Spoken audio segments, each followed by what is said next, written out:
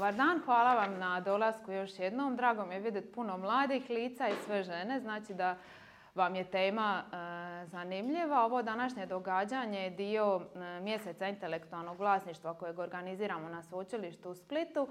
A baš danas, 26. travnja, se slavi Svjetski dan intelektualnog vlasništva koji ove godine ima temu žene, intelektualno vlasništvo, inovativnost i kreativnost iz ženske perspektive. I tim povodom mi smo zapravo odlučili ugostiti jednu takvu uspješnu, poduzetnu ženu iz našeg okruženja s kojom radimo već drugi niz godina, da nam malo ispriča i da zapravo da nekakvu, da vam bude i motivacija za ono što vi možda radite, za nekakav vaš karijerni put i slično, što sve možete raditi, koje vam se mogućnosti možda nude nakon faksa, jer većinom vidi nekakva mlada lica, znači da možda završavate svoj master studij, pa da vam se možda otvore vidici šta sve možete raditi. S nama je danas Marijom Stupalo, ona je direktorica tvrtke Salona Var. To je mala, možda sad već više i nije tako mala obiteljska tvrtka iz Solina, Svetog Kaja.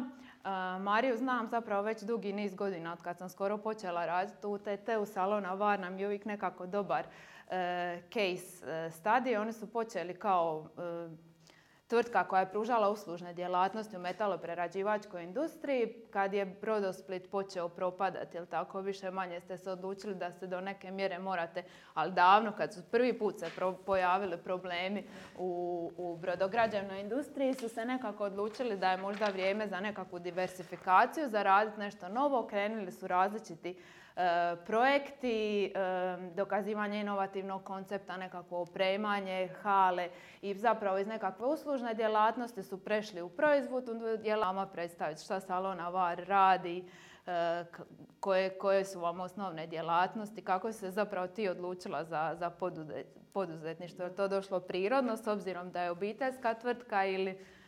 Pa dugo sam od toga bježala, ali su me ipak na kraju uhvatili roditelji, tako da mi nije bilo druge. Tako, Salona Var je znači nastao nekih, počeo rast s radom 1994. Znači ja sam tu tada možda imala, ne znam, 12-13 godina. I tada sam odmah počela, jer odmah su me, kako sam znala, već tada malo engleski.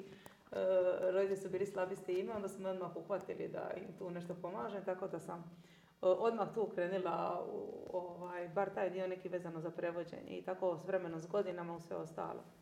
Znači, Salona Var je znači, mala obiteljska firma. Mi smo nastali, znači prvenstveno smo se počeli baviti reparatornim zavarivanjima. Znači to je vezano za strojarstvo, tako zavarivanje kad čujete zvuči nešto užasno dosadno i meni je bilo, dok nisam shvatila zapravo zašto je moj otac zaljubljen toliko u to reparatorno zavarivanje.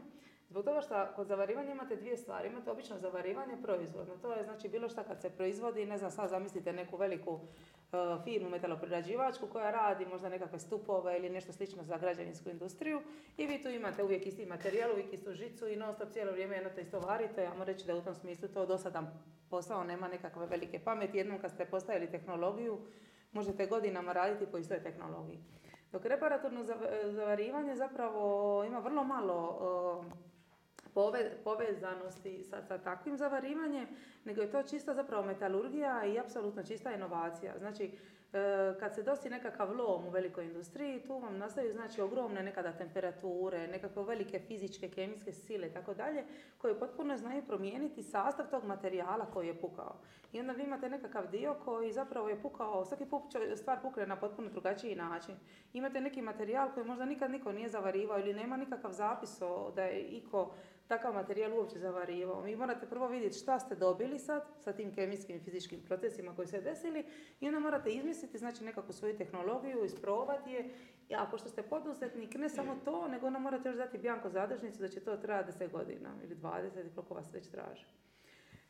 Jer puno njih zna biti jako pametno kada treba reći treba ovako, treba onako, ali kad treba dati bjanko zadržnicu na garanciju 20 godina, onda je to, puno njih se povuče. Sad da bi to mogao naučiti, to je užasno komplicirano i užasno kompleksno, moraš imati užasno široka znanja iz više područja, ali ako jedini način da budeš stvarno super u tome i da možeš sa samopouzdanjem tako nešto napraviti je da obožavaš svoj posao.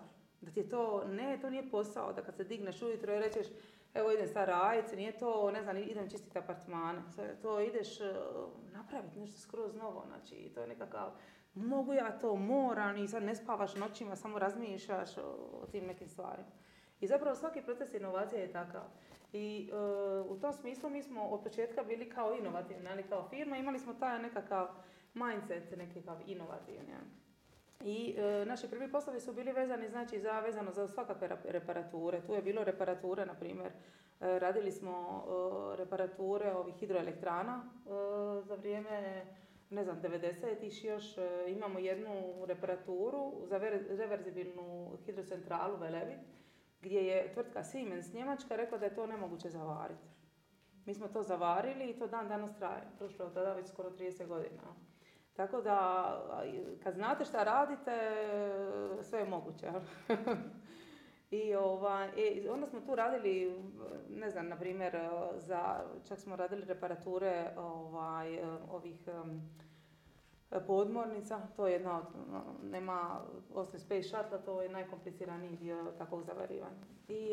I znači, ubacili smo se, znači, u različita, kako se zove, znači, ta reparature. Smo radili po svim vrstama industrije ovdje, jer ovdje imate vrlo malo tržište i ne možete se vi fokusirati samo na jedno tržište i reći ok, ja ću raditi samo hidrocentrale, nego ću raditi zapravo sve. Tako smo radili i teretne luke, i cementnu industriju, i hidrocentrale, i termoelektrane, i rudnike, i prehrambenu industriju, stvarno sve brodove, podmornice, sve. I kod reparatura, znači, što je, ne možete vi uvijek sve popraviti. Nekada je potrebno da napravite neki novi dio nekakvog stroja. I onda se zato pokazalo, znači, potreba da to izradimo zbog toga što je te neke dijelove nemoguće zapravo industriji naručiti, recimo od originalnog proizvođača, ćete čekati možda 10 mjeseci, a onda se postavlja pitanje ako naručite isti takav komad i stavite ga ponovo, opet ćete imati isti problem koji se slučaj desio, jer očito taj komad nije bio dobar za vaš poslovni proces. I onda zapravo mi moramo napraviti novi taj dio nekog ogromnog stroja. Sad zamislite, ne znam, ja cementaru i neki dio unutar njenog cijelog strojnog parka. Morate napraviti taj dio stroja, ali to morate napraviti da bude poboljšan, da se ne bi opet desio onaj problem s kojim ste krenuli. I zbog toga zapravo i tako dalje, i tako smo mi rasli kao firma, nabavljali smo mnoge strojeve, jer nam je za svaki proizvest takav stroj. U metalnoj industriji vam uvijek treba nekakav stroj, šta god da želite proizvesti. I tako smo sad imamo jedan sigurno najjačih strojnih parkova u Hrvatskoj, pogotovo po širini samoj. Znači, možemo praktički proizvesti avion, što bi se reklo. Naravno, to ne bilo ekonomski isplativo, ali znači, sposobni smo znali više manje napraviti skoro sve vrste dijelova u metalnoj industriji. I uvijek je to nekakav specijalizirani. I to je ovako jako i stresno. Nije samo uzbudljivo. Da.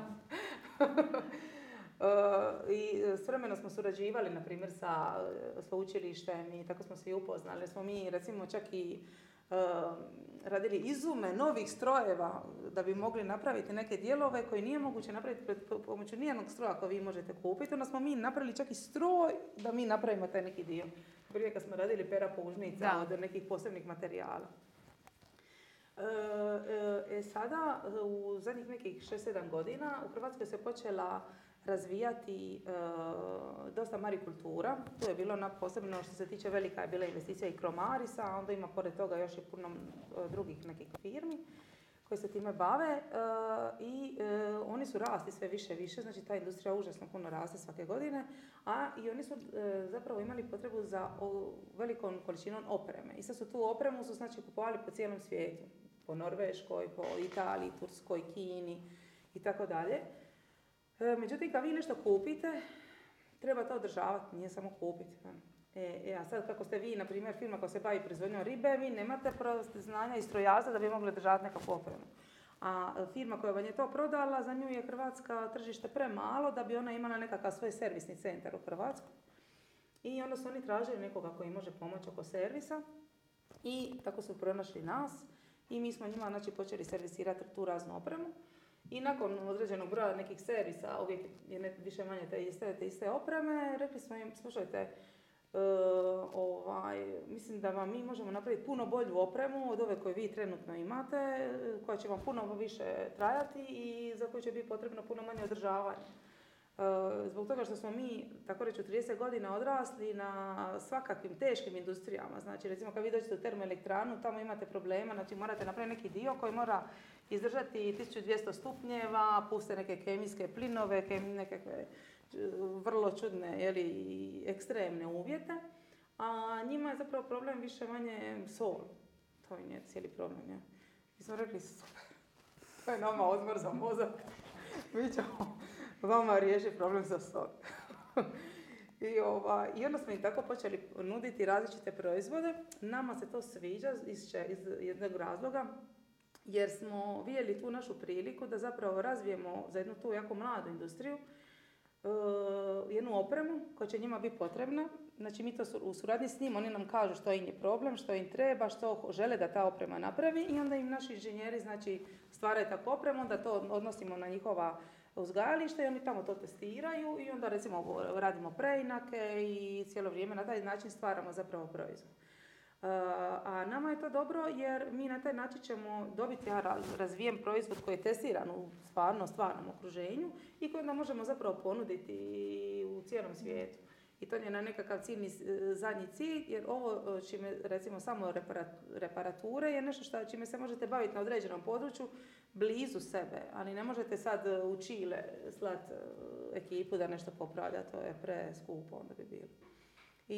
I zato mi smo sad osnovali još jednu kompaniju koja se zove Marijom Technologies, kao Mare i aluminijum, znači more i aluminij, jer većinu tog opreme za more radimo od jedne posebne legure aluminija, koja je apsolutno otporna na sol i more. I sad zapravo razvijamo cijeli jedan set proizvoda za tu vrstu industrije. Meni zvuči zanimljivo, ali u isto vrijeme zbog toliko različitih stvari koje morate raditi, ponekad možda i stresno. Isto tako ovi svi poslovi... To se više ne stresa, se to zove izazov. Izazov, je. Ali isto tako svi ovi nekako sektori koje smo dotakli, kojima se bavite, vi zvuče pretežito možda muški. Je li to tako? Da. Je li to stereotip ili je stvarno ovo više muška industrija i onda kako je biti žena u tome? Kako je voditi obiteljsku firmu u tom svijetu? Pa sad tu ima više pitanja, ali uglavnom sigurno da je ovo jedan muški znači, sektor. Nama su svi zaposlenici muški, dobavljači su nas svi muški, kupci su nas svi muški. Od žena u firmi imamo samo računovođu i čistačicu i ja smo, kako se zove, žene. I većinom kad dođem na neki skup ili ne znam, bilo kakav sastanak, onda, na primjer, jedno vrijeme kako bila sam uzela tajnika. Sad namjerno nisam htjela imati tajnicu, nego sam uzela tajnika. I onda bi oni svi došli s njim razgovarali, a oni bi mene poslali po kavu. Aha, super. Jer čim ljudi uđu, takvom pogotovo sektor, oni su jednostavno navikli tako. I onda čim vide ženu, odmah misle da je neka ili hostesa ili nešto slično. I sad morate reći ili ne znam, uđu u firmu i neko, ko je ovdje gazda? Gdje je gazda? Tražim gazdu. Ja govorim, ja sam. Kao što me sprdaš, šta? Ti je stvarno gazda,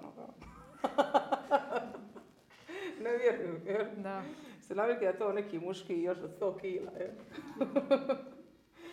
Tako da, sigurno, ali dobro, to recimo bude nekakav prvi susret, pa onda kasnije to bude nešto simpatično što možete prepričavati. Je li onda bilo potrebno nekako više dokazivanja, da shvate da je ozbiljno, da se može raditi sa vama ili... Pa je, dobro, recimo, dobro, meni tu pomaže šta, kako smo mi obiteljska firma, onda nisam ja tu sama, tu su mi i otac, i brat, i muž, i tako dalje, onda... Kako bi rekla, a sve ti to pomaže zapravo kod nekakve afirmacije, tamo dođeš kao cijela neka skupina, ti si dio te neke skupine, neke obitelji, odnosno neke firme koju predstavljaš, ne predstavljaš samo sebe, tako da to možeš koristiti malo kao afirmaciju. A sad normalno i sama obiteljska firma nije lako ni raditi sa tatom, bratom, mužem, jel tako? Zapravo nema... Ako se posvađate, dođete kasnije kod tome na ručak. To nema odvajanja, da. Onda moraš opet i tu trebaš naći nekakav kako se zove, nekakvu ravnotežu i tu smo našli na ravnotežu u smislu da smo se dosta podijeli, da svak radi svoje, da se šta manje miješamo jednima u posao, jedni drugima u posao, jer na kraju ipak obitelj najvažnija poslije posao. Da.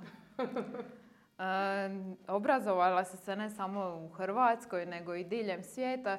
Šta bi rekla, koliko te to oblikovalo i koliko je možda taj poduzetnička kultura i sve skupa vezano za inovacije drugačije kod nas u usporedbi sa možda i zemljama s kojima najviše radite i sa sustavima obrazovanja drugima? Pa dobro, mislim, sve ono što radimo svaki dan nas jako oblikuje. Zato je bitno i posao kojim se bavimo. Kako bi rekla, to vam formira uopće cijeli karakter. Nije isto je li radite cijeli dan 8 sati kao učiteljica, kao čistačica, kao u nekoj metalnoj industriji, kao na nekom profesoru na fakultetu. To vas jednostavno formira kao osoba. I isto tako i obrazovanje. Naravno da ste drugačiji, koju god školu da završite, drugačiji ste nego da niste završili. Tako. I uvijek imamo jedan život, imamo jednu šansu i uvijek ja govorim da je najbolje da pokušamo napraviti od tog jednog svog malog života najbolje što možemo. Ne znam, ja sam od početka, išla sam studirati u Italiju, tamo sam završila u Bolonji engleski i njemački. Onda sam shvatila da me to zapravo baš previše ne zanima, jer mi je zanimljivo koristiti te jezike, ali mi nije sad učiti druge te jezike, mi je bilo malo predosadno.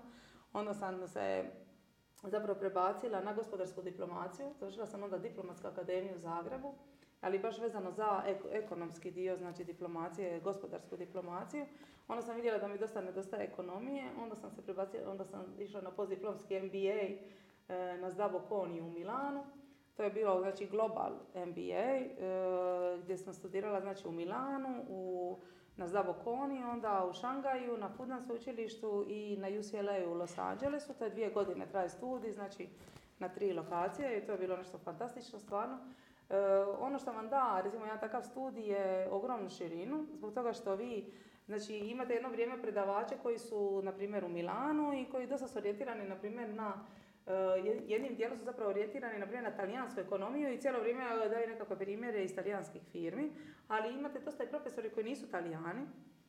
Ne znam, imali smo profesori koji su bili, ne znam, Danci, Belgijanci, ne znam, Španjolci.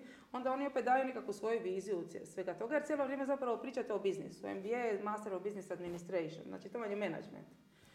Ali oni, znači, svak daje nekakvu svoju perspektivu tu. Onda tu vidite nekako malo tu evropsku stranu cijelog tog biznisa, jer ti profesori zapravo nisu samo profesori na fakultetu, nego oni svi imaju svoje konzultantske firme i rade sa najjačim firmama, recimo ovi konkretno u Milanu, znači sa svim multinacionalkama, oni su njima glavni konzultanti jer je prestiž, Bocconi je najjače sveučilište u Milanu i njihovi profesori su kao, smatraju se najjači profesori u Italiji i oni rade kao najjači konzultanti u Italiji za sve te razne dijelove tog biznisa. Onda smo išli, na primjer, na UCLA u Americi i tamo vidite skroz drugačiju perspektivu. Iz jednog predmeta smo imali, on mi je ostao najviše u sjećanju jednog profesora koji je bio Indijac. I onda on baš govorio, recimo, o svom viđenju globalnog biznisa, ali puno to povezivao sa Indijom. I koja će uloga Indije biti možda jednoga dana. On je već sada govorio da, recimo, pošto je većina stanovništva, zapravo planete Zemlje, su Kina i Indija, oni se, ajmo reći, tradicionalno i zbog povijesnih razloga ne trpe, a i potpuno su drugačiji, znači imaju potpuno drugačije shvaćanje pravno uređenje i potpuno drugačije shvaćanje društva i individua. Dok, na primjer, ne znam, Kinezi su više orijentirani, znači, na nekakav vrijednost društva u odnosu na individualca, znači na jedinku. Tako da vi zapravo niste bitni kao jedinka tog društva, nego je bitno zapravo napredak tog društva i vi se morate žrtvovati za to društvo.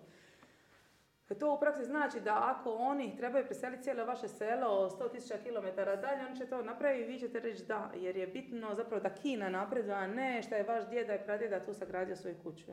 Dok u Indiji je obrnuta situacija, njima je teško čak i graditi autoceste, jer on kaže, meni tu pradjeda sagradio kuću, ja se odavde ne mičem i njemu će sud dati pravo. Znači to je cijela i pravna kasnija organizacija te države. I onda je, znači, skroz drugi mentalni sklop, a onda plus toga, recimo što se tiče same ekonomije, Indija je više uslužno društvo, a na uslugama počiva cijela ekonomija, dok je u Kini na proizvodnji. I tu imate vi preko 1,5 milijardu ljudi, tamo preko 1,5 milijardu ljudi i oni su zbog povijesti još se ne trpe, su uvijek nešto ratovali. I govori kad oni krenu raditi, sve zajedno, sve će postati nebitno, mi ćemo svi biti neki, niko i ništa. Jer oni su blizu i ogromno, znači, društvo. I to se zapravo kasnije počelo događati, svako malo čujete, recimo, kako sklapaju sve veće trgovinske neke ugovore međusobno zajedno. I onda isto kad smo bili u Kini, to je isto bilo jako super. Naprimjer, prvi sat nam je došao profesor Kinez i on rekao, dobar dan, kao što vi mislite gdje ste došli u neku komunističku zemlju? Dobrodošli u najkapitalističkiju zemlju svijeta. Komunizam vam je u Norveškoj i u Švedskoj. Jer šta je komunizam? Kad tamo, znači to je organizacija, društvo u kojoj vladaju radnici, radnička klasa vlada. U nas ne vlada radnička klasa, kod nas vlada kapital. Kapital je sve. Ako će ti ćeš raditi na traci, otkidat će ti nogu, ti se mičeš dalje, dolazi sljedeći. Nikoga ne zanima radnik, nego samo trči se za kapitalom. A ta radnička prava, to imaju radnici u Norveškoj, u Švedskoj, to su najkomunističkije zemlje svijeta. Tako nas je odmah, jer je rekla, u Kini od komunizma ostao samo naziv. Ništa drugo. Zanimljivo. I oni su na tada već govorili, to je bilo 2009. Da će oni, znači, sada zatvarati svoju ekonomiju. To je plan zapravo i da će dizati, znači, vrijednost svog novca, tako da bi dali kupovnu moć Kinezima i nakon toga oni su sami sebi dostatni praktički, jer oni mogu proizvoditi samo za sebe, da proizvode to, evo, bilo šta da ja sad radim za marikulturu i da sam Kinez, pa imam 1,5 milijardu ljudi tu, šta će meni bilo kakav izvoz. Dovoljno vam je to ogromno unutrašnje tržište. Jer oni su zapravo sa tom globalizacijom preuzeli cijelu tehnologiju sa zapada. Jer kad je nastao uopće taj veliki jaz, zapravo Kinezi su bili tisućama godina ispred nas. Dok se nije desila industrializacija i tek industrializacija je zapravo digla Europu gore i odvojila nas od ostatka svijeta dok su svi orali sa ovrom, mi smo imali traktore i kombajne i tako dalje. I zato smo mi zavladali svijetom. Ali sada je zapravo došlo sa globalizacijom do prijenosa te tehnologije tamo i u puno tehnologija, evo čak i u fotonaponu, su puno ispred nas i bili su Njemci do prije, 10 godina su oni bili najjači u to, a sad su već preuzeli Kinezi, znači vodstvo u tome. I ja se sjećam kad smo bili na fakultetu, svugdje je pisalo ogromni natpisi, primijeni ono što učiš, primijeni ono što učiš. Kao napravi neki proizvod od toga što učiš, šta će nama što ti sad gledaš u te knjige, to ne treba Kini, treba Kini da napraviš nešto novo, da budeš bolji od Njemca, da budeš bolji od Amerikanca, Švicarca. I to oni imaju mentalitet takav. I konstantno rade, nije istina da Kinezi rade, previše, oni rade polako, ali non stop rade. Polako rade. Ali tako ti brzo daleko stigneš, to je spora voda brege dere. Da. I tako nas u biti sad polako prestižu, jer Europa već kaska i za Ameriku i za Kinu. Ma ne, Kina nije 5%. Da. Pa ste gledali jedan intervju sa ovim direktorom Apple-a. Onda on rekao, kao kad nas pitaju zašto mi radimo razvoj znači Apple proizvoda u Kini, pa to nije zato što je Kina jeftinija, da ja imam tamo jeftinije inženjere, nego on rekao kad bi ja u Americi organizirao, znači, nekakav skup svih najjačih inženjera u području elektrotehnike i te elektronike, to bi, bili nakon ovu prostoriju. A da to je skup organiziram u Kini, tamo mi treba nekoliko stadiona. Ima puno veće znanje tamo. I to je to, znači, to Amerikanac izjavio. Da. Imamo još učiti puno od njih, pogotovo mi u Europi možda. Tako da, evo, vidite, samo što sam prepričala nekoliko stvari, to je, nekoliko je to skica iz studiranja, tako kada idete van, da vidite nekako njihovu perspektivu na svijet, oni vam kaže kako oni sve to zajedno vide. A ne možete to baš preko, iako je danas dostupne su sve informacije, ako baš ne odeš tamo, ne možeš to preko dokumentarca. Da, treba zapravo osjetiti, biti jedan dio vremena, saživiti se sa kulturom, da zapravo da najbolje poimaš i ono što ti imaš i kako sebe možda i svoje društvo i okolinu možeš mijenjati da ideš ka nečem bolje. I ako, savjet studentima bi bio da recimo sad prije nego se udate, imate djecu i sve te stvari, putujte, znači sad ne znam, završiš fakultet ili bilo kakav Erasmus iskoristiti obavezno za vrijeme fakulteta, a nakon toga, ne znam, otiđi na neki drugi kontinent, otiđi i raditi u Indiju 2 godine, otiđi u Kinu, mislim, to ti je super, još ćeš tamo, zarađuješ novac, možeš tamo živjeti, znači sam sebe, kako se zove, možete barem uvijek, što se ljudi zaposle, kao učiti engleski jezik, tamo niko ne zna engleski, naprijed u Kini. I budeš neka učiteljica engleskog, nije bitno nekom tečaju, ali glavno ti da imaš neki novac, ali onda ti tu možeš se snaći, možeš upoznat kako funkcionira to društvo, to je skroz drugačije nego nešto što si ti navikao. I to ti da onda kasnije ogromnu širinu, to te niko drugi ne može naučiti nego vlastito iskustvo. Da. Sad smo se možda već malo dotakli sljedećeg pitanja. Ovogodišnja tema Svjetskog dana intelektualnog vlasništva, kako smo rekli, žene i kreativnost i inovacije. Koja bi onda bila poruka nekako ovim mladim ženama koje su danas sa nama tu? Kako krenuti, kako se odvažiti? Pa, nema se tu neke velike filozofije, je li samo traži, kopaj, šta god možeš da negdje odeš. Moraš otići, ne možeš živjeti sad u Splitu sad. Ok, super je Split za odrastanje. Ja sam ovdje došla nakon što sam rodila i onda sam vidjela da ja nisam htjela odgajati dijete, ne znam, radit ću u nekoj multinacionalki 13 sati dnevno dok mi neka babysitterica odgaja djecu. Onda sam se zato vratila u Split. Imam tu mamu, tu mi je nekako izvrstan bio, znači, ravnoteža između poslovnog i privatnog života i Split je fenomenalno način, mislim, grad za odrastanje, ima super klimu, djeca su cijelo vrijeme na otvoreno, čak i u prvi mjesec. Nama je to bez veze, ali nije to svima tako normalno, jel? Ja ovdje, kad sam tek došla, onda gledam što svi u sunčani dan, ovako svi stoje u shopping centru, pa ti ne znaš koji je blagoslov da imaš takav dan, da možeš vanka trčati, šetat. Znaš, recimo ako živiš u Milanu, to ti ne možeš to zamisliti, to samo ljeti. Onda ti je prevruđi, imaš komarci. Tako da ovdje je super za odrast i jedan je jako ugodan grad za živjeti, ali onda moraš se maknuti. Ne možeš ovdje ostati, kad ćeš se udati? Ne znam, ja sam sad 32. Da se sad malo vratimo na tvrtku, u biti ulaganje u inovacije, cijelo to okruženje, spominjali ste i suradnju sa sveučilištom, sa znanstveno-istraživačkim institucijama, koliko je to bitno, koliko vam to pomaže da možda pratite trendove, da budete u korak s onim što zapravo zahtijevaju drugi za koje proizvodite, kako to pratite? Naravno, morate non stop biti, znači, što bi se rekao, uspjeti u džiru, znači morate non stop razvijati nekakvu svoju bazu kontakata i morate non stop biti aktivni, znači i putovati i upoznavati nove kupce. Non stop se svaki dan se nešto sve mijenja. Evo, idemo mi sada naprimjer u Norvešku, tamo jer Norveška je najjača sigurno po pitanju marikulture i nam je sad cilj da stvorimo tamo nekakvu svoju bazu kontakata, a to ne možemo, morate vući. To je recimo, ajmo reći, kad si žena, zato sam rekla prije nego rodite i tako da. Ja sam sad u debelim 40-ima rodila, ali zato što je to ipak, kako bi rekla, teže kad si žena zbog djece. Zbog toga što kad imaš malo dijete treba više majku. Znači kad ima dijete 15 godina, njemu je ok, i mama i tata jednako, ali kad je beba skroz mala, ne može tata dojiti bebu, ne može tata roditi bebu, ne može tata biti trudan i ništa sve ostalo. Znači tu je baš potrebno da bude mama, a onda naravno, ne znam, da ti je teže nego nekom tvom kolegi koji isto, da bi je dobio isto bebu isti dan kao i ti, ali on ostaje bebu doma i ide u Norvešku. A ja sam moram cijelu logistiku raditi da bi ja došla tamo, jer ću preko pauze morat trčati dojiti i šta znam, to sam već sve isplanirala. Normalno da je onda kako si muško puno lakše. Puno lakše, da. Dobro, imamo na kraju jedno pitanje koje postavljamo svim gostima koje nije možda toliko direktno vezano za temu, a možda i je. Da možeš postaviti svoju poruku nekakvu na billboard, koja bi to poruka bila? Kao nekakva kratka i slatka, da.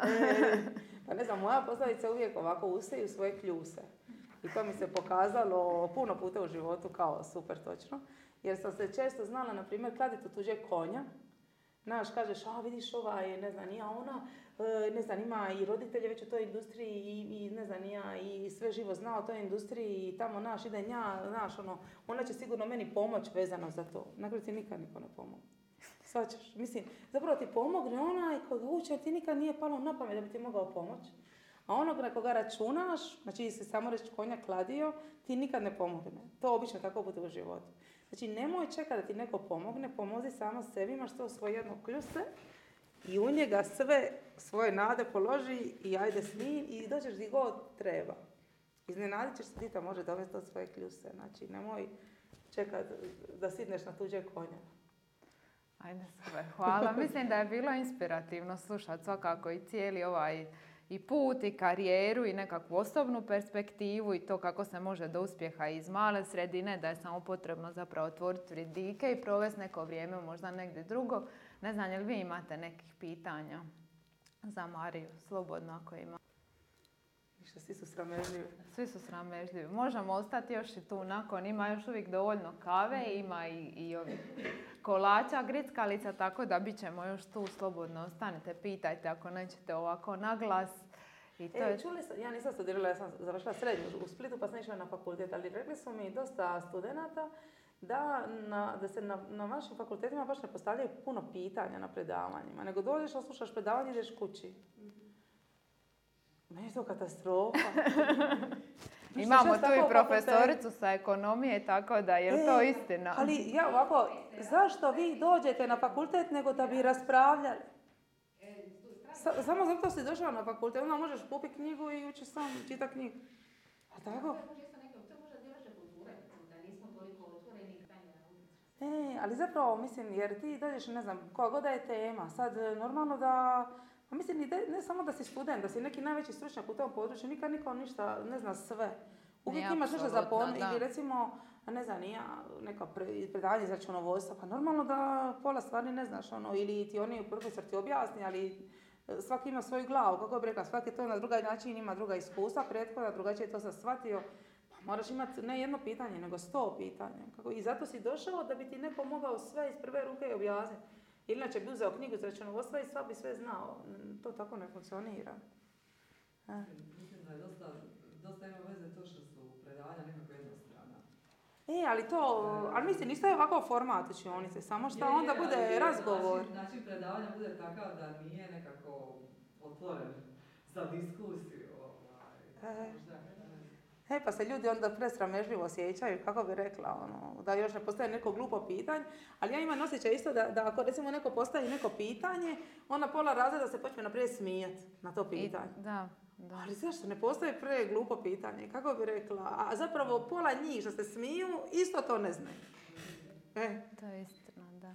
Meni je isto zanimljivo bilo, dotakli smo se Norveške, mi imamo suradnju sa NTNU, njihovim najjačim sveučilištem i zajednički na jednom projektu zapravo smo kopirali njihov model jedne studentske organizacije, znači gdje su studenti su mentori drugim studentima koji imaju poduzetničku ideju, znači i Sara je vodila tu organizaciju Spark Split i zapravo mi je zanimljiv taj odnos profesora i studenta tamo i kod nas, znači, ali ne samo nužno profesora i studenta, to je i moj odnos prema tome, znači mi kad provodimo projekt, onda ti je najvažnije zapravo da je to sve po PS-u, da imaš svu dokumentaciju, nekako da to sve zadovoljiš. A njima, da zadovoljiš formalni dio je nekako, ali opet i da ostvariš sve. A kod njih studenti imaju puno veću slobodu, daje im se nekako puno veće povjerenje. Nije uopće čudno da student sad nekoj pravoj firmi, da na primjer dođe kod vas u salonu VAR i da sad on vama pruža nekakvu vrstu mentorstva za neku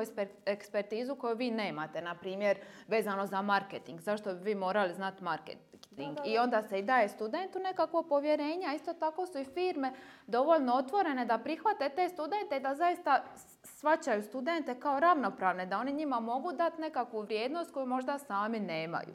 Kod nas je puno teže probiti te barijere i u odnosu između studenta i profesora da se stvori takav nekakav odnos otvoreniji, ali i firme da uopće prihvate da je neko. Mi smo imali par super iskustava, ali načelno je to probijanje i taj zapravo možda stvaranje povjerenja, ne znam u čemu je možda stvar, je nekako puno teže i sporije ide. Pa ovako, meni to ja gledam sebi kod, na primjer, inženjera ili, ajmo reći, kao nekakve visoko obrazovane radne snage unutar firme. Neću sad reći zavarivača, ali imamo isti problem i sa zavarivačima koji sa inženjerima, a ja sam shvatila da puno toga ide od škole. Ja sam imam dijete od 10 godina, on ide 4. osnovne.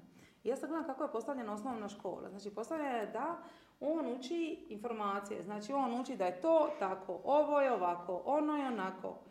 I on mora zapamtiti na pamet odgovor, znači ovo je pitanje, ovo je odgovor. Pa ja govorim, u životu to nije tako. Ima pitanje, ima milion odgovora i svi su točni. I zapravo škola, što ti treba? Nauči razmišljati. Naprimjer, ako ja sad želim uzeti neku marketinšku agenciju da mi promovira moje proizvode, ja sad mogu uzeti 100 marketinških agencija i svaka će imati skroz drugačije će malo biti. Ja, nije da mi neće baš identično sve isto poznati. I sve će možda biti super. Kako bi rekla? Ili recimo, naprimjer, trebate sagraditi neki most. I od 100 inženjera to ćete dobiti 100 mostova. Svi će biti super. Šta on treba zadovoljiti da toliko broj vozila može proći u istom trenutku preko tog mosta. I to je projektni zadatak. A kako će kasnije izgleda most, na kojoj tehnologiji će se zasnivati, pa to ima minimum odgovora. Ali nekako naša škola uči da na jedno pitanje jedan odgovor. Znači skroz krivo je to. I druga stvar, nema slučajno kao da nešto ja pročinim ili pitam tebe. Ne, kao, bože, sačuvaj suradnju. Suradnja je najvažnija. I to nam je problem. Recimo, inženjeri neće da surađuju jedni s drugima, oni kao kriju znanje svoje od drugoga. Onda nećemo ništa napraviti. Jer ne znaš niti, ali skupa ćete smisliti. Kako bi, ako nećete surađivati, onda možemo svi ići doma. Da, fali možda te neke otvorenosti. Da, suradljivost. Kažem, ali najvažnije je to da na jedno pitanje ima milion točnih odgovora. To je najvažnije u životu. Je li ima pitanje sad neko kad smo otvorili ovu raspravu? Nema. U kojoj sferi surađujete sa sveučilištem ili studentskim radom ili nekim ekspertizama znanstvenika na sveučilištu ili kako? Pa na sve načine. Znači, recimo imamo studente koji dolaze kod nas na studentsku praksu. Imamo, na primjer, da surađujemo sa profesorima nekim, zato što nam baš treba neki dio koji oni znaju, a mi ne znamo. Na primjer, ne znam, oni, na primjer, izvrše nekakva snimanja, daju nam nekakve sugestije vezano za to su nekakve stručne, ajmo reći, većinom uvezano za strojarstvo, ali znači oni imaju nekakva specifična znanja koje nama samo trebaju u tom određenom trenutku i onda mi to zapravo uzmemo kod njih, jel? Ne možemo, svaki ima, jel, imaš veliku glavu, ne može baš sve u nju staviti, jel? Tako da recimo to, ili na primjer surađujemo sa sveučilištima na različitim projektima za inovacije, pa da oni nama isto pomažu pronaći same kontakte ili financiranja ili spajaju nas sa drugim poduzetnicima ili cijelo to je zapravo, sveučilište bi trebalo zapravo biti umreženo u potpunosti i raditi za privatni sektor i privatni opet gura sveučilište. To je jedno s drugim ide. Jer sveučilišta su sve slabija u Splitu, recimo pogotovo iz tehničkih struka, zbog toga što je ta tehnika sve slabija i sve ima manji broj firmi. Ne znam, na primjer, jedna od najvećih firmi je bilo Brodosplit, koji je sad puno manji nego prije što je bio. Prije ste vi imali, znači, profesore koji su svaki dan radili u Brodosplita, na primjer, na nekakvim projektima, zato što njima treba neko sa doktoratom znanosti da im nešto, neke stvari snima, sugerira, projektira ili tako dalje. Ali onda na taj način su zapravo, i to sve, znači svaki put je to inovacija, uvijek je neki novi problem. I tu treba neki doktor znanosti da vam to riješi, da vam to uskoči. A on na taj način se isto razvija kao doktor znanosti. A sad ako vi to nemate, nego ste vi kao neki znanstvenik, ali nemate na čemu primjenjivati tu svoju znanost, ne napredujete vi, nema napretka privatnog sektora, sad kao neki u svom poslu, onda zato ne napreduje ni privatni ni sveučilišni dio. To zato treba dobro funkcionirati, zajedno raditi. Jer ne mogu napredovati jedan bez drugog.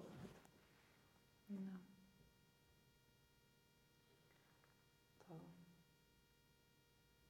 Nema više pitanja. Ništa, hvala vam svima još jednom na dolasku. Iduće događanje je u petak. Pričat ćemo o chat GPT-u. Ne znam je li ga koristite, ne koristite. Biće nekih trikova kako ga bolje koristiti. U Italiji je zabranjeno, znate? Da, znam. Ali eto, to je nekako, prepoznali smo to kao nekakvu svakodnevnicu koja nam je neminovna, pa smo onda odlučili posvetiti jednu temu i tome, da možda nešto korisno naučite, a da se dotaknemo i ovih elemenata, možda etike korištenja, intelektualnog vlasništva, jer o tome pričamo zapravo cijeli mjesec, tako da to će biti na PMF-u, tu preko puta, u amfiteatru A11, u 1 sat, pa ako vam je zanimljivo ima još nešto mjesta za doći. I možete sad slobodno ostati. Hvala Mariji. S nama je danas trebala biti i Ivana Maršić, ali ona je bila bolesna.